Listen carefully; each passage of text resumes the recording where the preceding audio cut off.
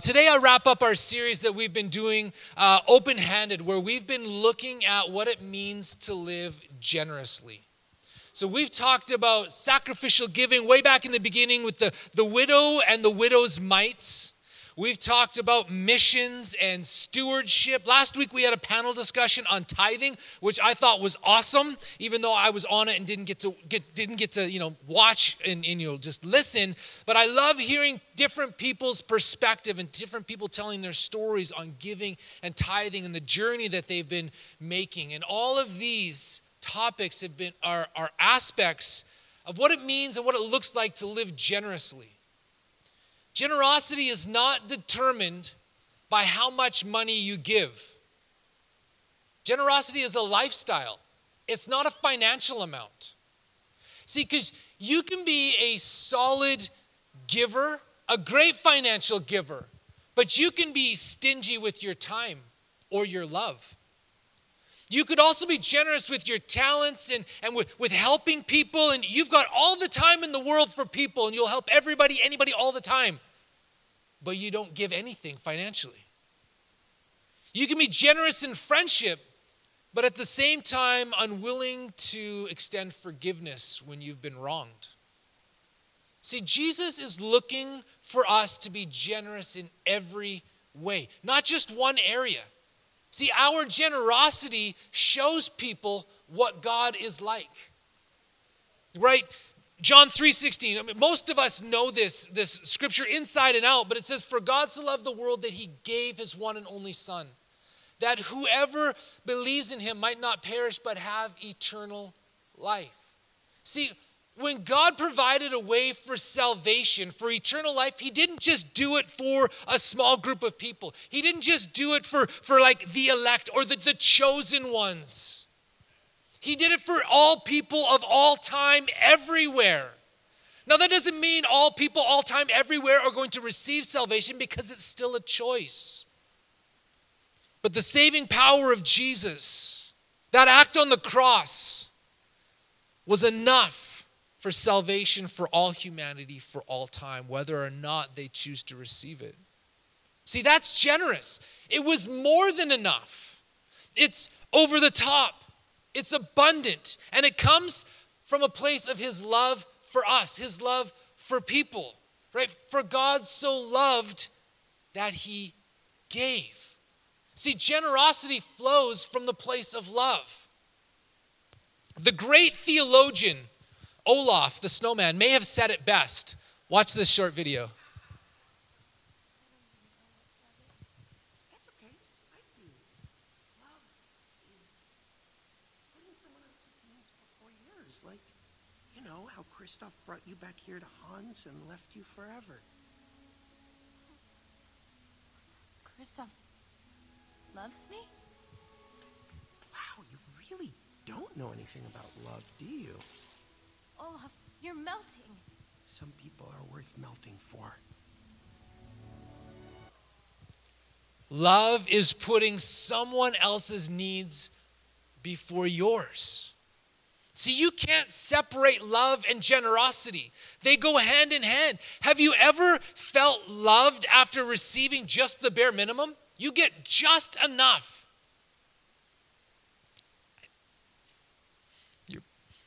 I'm not that spiritual. Sometimes when I get just enough, I'm very thankful. But I haven't felt like love was communicated to me. On the other side, when I've been the recipient of generosity, where something has happened and it's been over and above, more than enough, I just feel love communicated and demonstrated to me. See, when someone's generous, you feel that love statement coming from behind it. In 2 Corinthians chapter 5 and verse 20, Paul says, "So we are Christ's ambassadors. God is making his appeal through us. We speak for Christ when we plead, come back to God." Christ's ambassadors. See, an ambassador is a diplomatic agent that's sent from one country to another country to represent the sending country. And it's the job of the ambassador to display the qualities and the values of the country that sent them. It's like It's literally, it's a representing of the one that sent you. You represent them. As followers of Jesus, we are to look, act, sound like Jesus because we represent him in the world. And we cannot accurately represent Jesus without having generous hands. See, as we disciple people in their faith, we're not simply looking to raise up good givers. We want to raise up generous people. God is a generous God, and there is nothing that he does that isn't over the top, more than enough, and abundant. It's just who he is because God, at his core, is generous. And you'll be as generous as your understanding of God. See, if you don't understand or you don't have the revelation of a limitless God, then your generosity is going to be limited. But if you know that your Father in heaven has all things and has all resources and is limitless, then your generosity is going to match the revelation in your understanding of God. See, you love extravagantly because you've been loved extravagantly, right? Jesus loves you extravagantly, and that's why you can love extravagantly. You freely forgive because you've been freely forgiven. Right, you give generously because you know that every good and perfect gift comes down from the Father who is in heaven. Every good thing in your life, whether acknowledged or not, has come from God. You extend friendship because Jesus extended friendship to you when I least deserved it. I didn't deserve it. I don't deserve it. But Jesus still extended friendship to me. See, God's generosity goes far beyond finances and physical resources. And our generosity needs to as well. What a sad image of Jesus we reflect when we live with closed hands. We're called to live open-handed. Generosity, is not an investment because generosity doesn't seek anything in return. Like, we're not generous so that we get something back. Jesus wasn't generous with salvation. It wasn't an investment into humanity, an investment into people, because that's love with strings attached to it. And if you've ever been loved or shown affection or friendship and there's been strings attached to it, it just feels wrong. It feels kind of dirty. Right? Like, they just want something from me. That's why they're spending time with me. See, Jesus loves regardless of reciprocation. You can choose not to love him. It's full within your rights to choose to hate Jesus. But he will love you anyway. And he will demonstrate his love to you over and over and over and over. And he will not stop trying to draw you into him with kindness. Received or not. Jesus gives for us. It's not for himself. See, generosity shows people what Jesus is like because Jesus is generous. Generosity also demonstrates a heart that's been transformed by Jesus. Psalms 37 and verse 21 says, "The wicked borrow and never repay, but the godly are generous givers." See, it's the righteous and the godly that carry the characteristic of generosity, not the wicked. Because true generosity, where nothing is expected in return, where you just freely give, it flows out of love. It comes from a heart that's been transformed by Jesus. See, if someone doesn't know Jesus, they might be a good giver. They can be really good at giving finances away to charities or even to churches or to people and helping people. But it's not generous because you can't be generous apart from Jesus. See, when we surrender our lives and we invite Jesus to come in and we say, "I want you to be my God. You are my King and I surrender to you." There is a transformation that takes place first on the inside. See, he takes our brokenness, he takes our woundedness, and he begins to heal our hearts and our spirits and our minds, and we grow and we mature and we become healthy. And generosity is a tangible expression of a mature heart and a healthy spirit. So if you've got your Bibles, turn to Matthew chapter 25, and we'll kind of look at a longer piece of scripture. We won't read the whole thing, but we'll look at different pieces. Matthew chapter 25, verses 31 to 46. Here, Jesus, he tells a couple parables, and then he begins to speak, and this isn't a parable, this is Jesus speaking about when he returns. Okay, so in Acts chapter 1, Jesus ascends. This is after his death and his resurrection. He ascends into heaven, and there's coming a day when Jesus returns, when he comes back in physical form. And it's not going to be like the little baby in the manger that as we're getting ready and set to celebrate Christmas. When Jesus returns, he comes as King Jesus in all of his glory and all of his authority and with all of his angels with him. It will be quite the sight. So this is what Jesus is talking about. It's not a parable. He's telling us what's going to happen. And in verse 32, he says that all the nations will come, will be gathered before him. And that word nations in the Greek is ethnos, where we get our word ethnicity from. This is all the people, all the ethnicities, all the cultures, all the races. This is all of humanity with no one left out. Because Jesus isn't just king over those who follow him. Jesus is king over all. All of humanity will be gathered before King Jesus. And he will separate them into two groups. He puts one on his left and he puts one on his right. And in verse 34 it reads this. Then the king, this is Jesus, will say to those on his right, "Come you who are blessed of my Father, inherit the kingdom prepared for you from the foundation of the world. For I was hungry and you gave me something to eat. I was thirsty and you gave me something to drink. I was a stranger and you invited me in. Naked and you clothed me.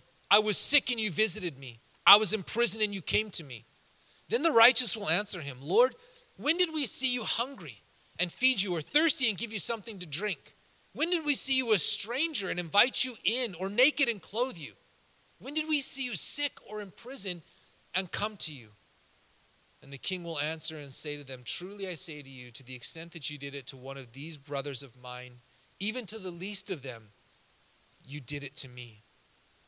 So Jesus calls this group on his right, he calls them the righteous ones, the ones that are inheriting the kingdom of God. And they are going to be with him forever in eternity. This is heaven. Heaven is a real place. Heaven is for all of eternity.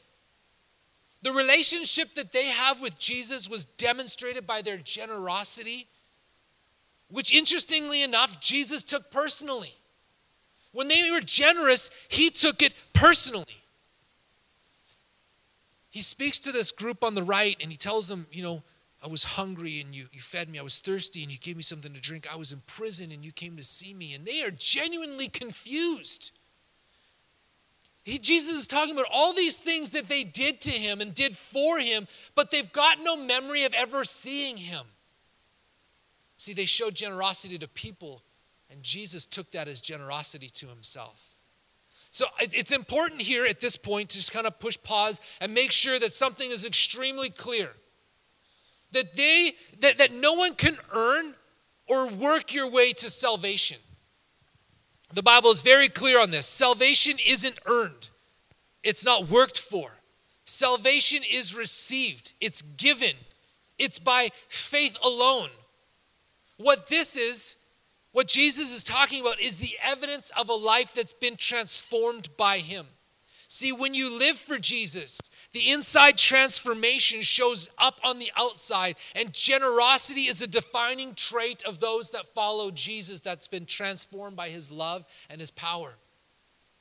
See, we see the same theme picked up in the book of James, chapter 2. Verse 14 says, "What use is it, my brethren, if someone says he has faith but he has no works? Can that faith save him? If a brother or sister is without clothing and in need of daily food, and one of you says to them, 'Go, be at peace, be blessed, be warmed and be filled,' yet you do not give them what is necessary for their body, what use is that? Even so, faith, if it has no works, is dead, being by itself. But someone may well say, 'You have faith and I have works. Show me your faith without the works, and I will show you my faith by my works. See, the transforming power of Jesus, when it comes into your life by faith, there has to be evidence of it. Like, we can't just run around and tell people that we are Christians and we are followers of Jesus and have no evidence of it in our life. I think we can all agree that we've seen enough of that in society. People running around saying, I'm a Christian, I'm a Christian, I'm a Christian, and then they do horrible things because they're not showing or demonstrating that transforming faith, that transforming power of Jesus on the inside is not coming out on the outside. They may believe in Jesus here, but they're not believing in Jesus here. Because when you believe Jesus with your spirit and you invite him in and you say, you are my king, which means I submit. I am, as we sang this morning, drawn to my knees. I am sweetly broken and I live for Jesus. When that's your reality, that transformation takes place on the inside and it comes out and can be seen. Takes place on the inside and it can be seen on the outside.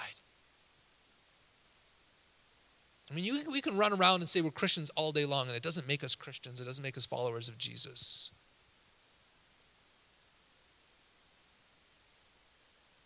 It's interesting that the examples that James gives for the evidence of faith are acts of generosity. So I know that you see that and you can be like, well, that's compassion and that's love. Yeah, it is.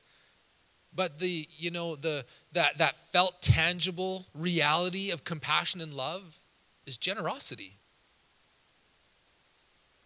You know, my reality before Jesus, before I submitted my life to Jesus, I was self-centered and I only did things that benefited me. Even if it seemed like I was doing things that were helping other people, I was still getting something out of it. If I didn't get anything out of it, then I didn't do it.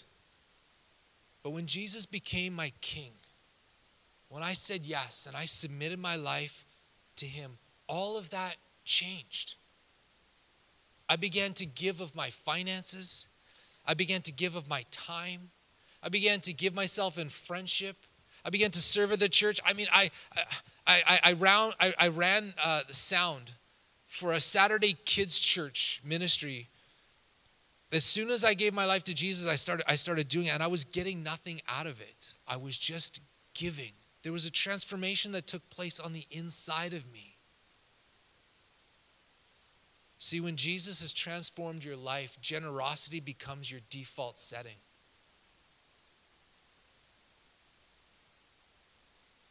If we look back to Matthew chapter 25, Jesus spoke to the group that was on his right, then Jesus also turns and he speaks to the group that's on his left, and he sends them to eternal fire. This is hell. This is eternity separated from Jesus. It is a reality. It's not, theoretical. Like, there will come a day when our decision to follow Jesus or not follow Jesus ends up determining our eternal reality. We are with him forever or we are not. And I know I say that he sends them to eternal fire, but truth is that Jesus doesn't send anyone there. There's a choice made. The choice is made to follow Jesus, or the choice is made to reject Jesus. It's a choice. See, they did not display the marks of a follower of Jesus. They didn't feed, clothe, visit, or show hospitality to people. They didn't show generosity, and Jesus took that personally. See, when we are generous to people, Jesus counts it as generosity towards him. And if we withhold our generosity, then he sees it as being withheld from him. Throughout the New Testament, there is a tremendous emphasis placed on generosity, more so than on tithing. And the New Testament reinforces what is taught in the Old Testament about tithing. It 100% reinforces and affirms all of the Old Testament tithing teachings. See, but you can tithe and not be a follower of Jesus. So that's not one of the things where, Jesus isn't looking for that checklist of, oh, they tithe, cool, they're coming in, But generosity comes from a transformed heart. See, the goal is not tithing. The goal is generosity. Tithing is really just the starting place. So when we talk about tithing, right, we don't give our tithe. We return our tithe because he gave it to us first, right? He gives us the 100% and he says 10%, that's mine. But I'm giving it to you and I'm trusting you're just going to return it, right? That's what tithing is, and that's kind of the starting place of generosity. But giving finances is one thing, but as we've already talked, generosity goes way beyond money to the giving of love and compassion and friendship and forgiveness and hospitality and time and more. Generosity is a window to the heart, and you can see who sits on the throne. See, my hope and my prayer for us as a church is that we are a generous people. It's that I don't want us to be good givers. That's not what I want. I want us to experience the transforming power of Jesus and have that touch every area of our lives. Your family, your friends, your time, and your wallet. See, when we live with generous hands, we show people what Jesus is like. And we demonstrate a heart transformed by him. I understand that sometimes there are very real things that prevent us from living generously. And these are, truthfully, honestly, these are not external things. It's not the external things that prevent us from living generously. It's the internal things, the things on the inside. It's fear. It's hurts. We've been wounded. We've got mindsets and past experiences, mindsets where we feel like, well, if I give, then I'm not going to have anything left for me. That's what we call a poverty mindset. See, it's the internal things that prevent us from living generously. But we as followers of Jesus, we can't allow these things to stop us from the generous life we've been called to. We've got to seek healing. We've got to seek freedom from all of these things from Jesus. And then we act in faith on what he has done. Right? The Bible says, whom has been set free is free indeed. Right? When we are set free, we are truly set free. Jesus doesn't break the chains one chain at a time. He breaks them all. And sometimes we just hold tightly to them and we don't let them go. So in a moment, we're going to pray and we're going to ask Jesus to set us free and bring healing to us internally for the things that are preventing us from living generously on the outside. So I ask, Holy Spirit, that you would come and that you would speak. I know you have been speaking, but you would put your finger on the things in our hearts and maybe in the things in our minds, the things in our past experiences that are holding us back from living generously in all areas of our life, whether it's a wound in a relationship that prevents us now from being generous in friendship and generous in forgiveness, or whether it's a financial thing. Holy Spirit, begin to speak to us, and whatever is there that's keeping us from living out the generous life that you've called us to, I just ask that you begin to reveal that now. So we're going to pray in a moment as Holy Spirit speaks, but I also want to challenge you with something. If you struggle with generosity, living generously, then I want you to take a challenge and activate your faith. So we're going to pray that we're going to be set free and we're going to break some things off, and then it's our job, our responsibility to step out in faith and activate that freedom, to really step in that freedom. And this is the challenge. I'm calling it Keep the Change Challenge. So for 7 days, if you struggle with generosity, for 7 days, whenever you are presented with an opportunity to round up on a purchase or donate to a cause or to tip a server or a barista, I simply want you to say, keep the change. It's just a small way to stretch yourself in being generous. It's not, look, it's not looking to do one huge generous thing. You will see more done in your life if you do the small, consistent things over and over and over than working yourself up just to do one huge thing. Okay? So this is about the small, achievable actions because they get you further than one big action. So you buy a cup of coffee for $3.65 and you pay with a $5 bill, keep the change. You're going out for lunch, tip a little bit more than you usually would. Keep the change.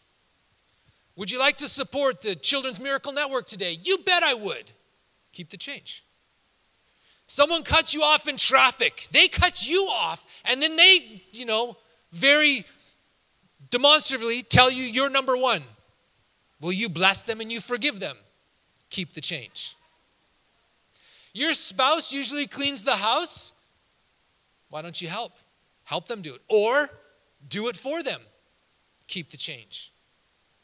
See, small acts of generosity over the next 7 days, and I believe that you'll begin to step into the freedom that Jesus has already placed upon your life and the fullness of the generosity potential that you have within you. So I challenge you, keep the change. All right, let's pray. I just want you to just close your eyes, just kind of lock in with Jesus for a moment.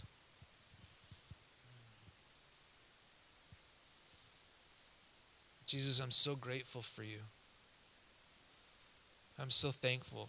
Your presence has been so thick right from the very beginning of the service. Throughout worship, I just sensed you. It was powerful. It was sweet. I thank you, Holy Spirit, that you are speaking.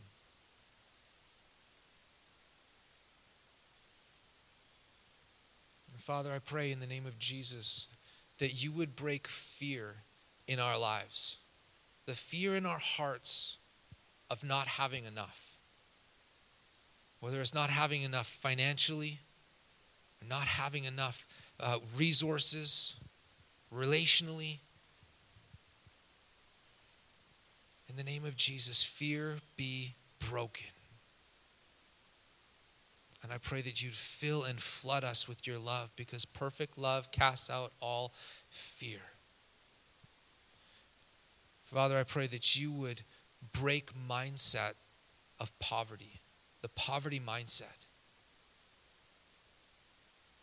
where we live in lack and we hoard and we hold on to the things that we have and we are afraid to let them go, fearful that we won't have enough, this poverty mindset. And God, you bring revelation. So I pray the opposite. You bring the revelation of your limitlessness. You are more than enough. You are abundant. In fact, you are too much. And I pray that there is a spirit of wisdom and revelation released over us today, that we would know and understand your limitlessness. Father, I pray for wounds of the heart and of the spirit, from times where people have been taken advantage of, where they've been taken advantage of maybe relationally, maybe they've been manipulated and coerced into giving. God, and there's just this wound, and now the walls are up. Jesus, I pray that you'd wrap your arms around those struggling with wounds that are preventing them from being generous. You'd wrap your arms around them, and you would melt the walls with your love. And you'd minister to their heart and to their spirit where those wounds have taken place. And you'd bring freedom. You'd release them from the chains that they've been holding on to, that have prevented them from stepping into the fullness of the freedom that you have for them. I pray, God, that you bring healing for times when vulnerability in relationships was given, that trust was extended, and then it was broken. And people wounded us because we were vulnerable, and they took advantage of that, and they hurt us when we opened ourselves up. Speak to hearts that we would know and understand that the answer is not to wall up and protect ourselves, that just makes us lonely. But the answer is to forgive, to extend that forgiveness and to receive your healing.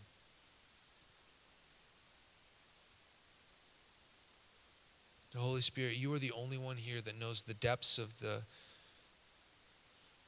pain, the mindsets, the fear, the chains that are holding us in freedom. So I ask that you would do a deep dive into each one of us.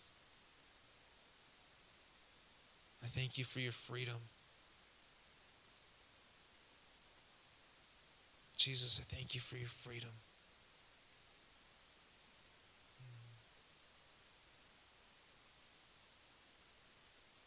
I thank you for your freedom.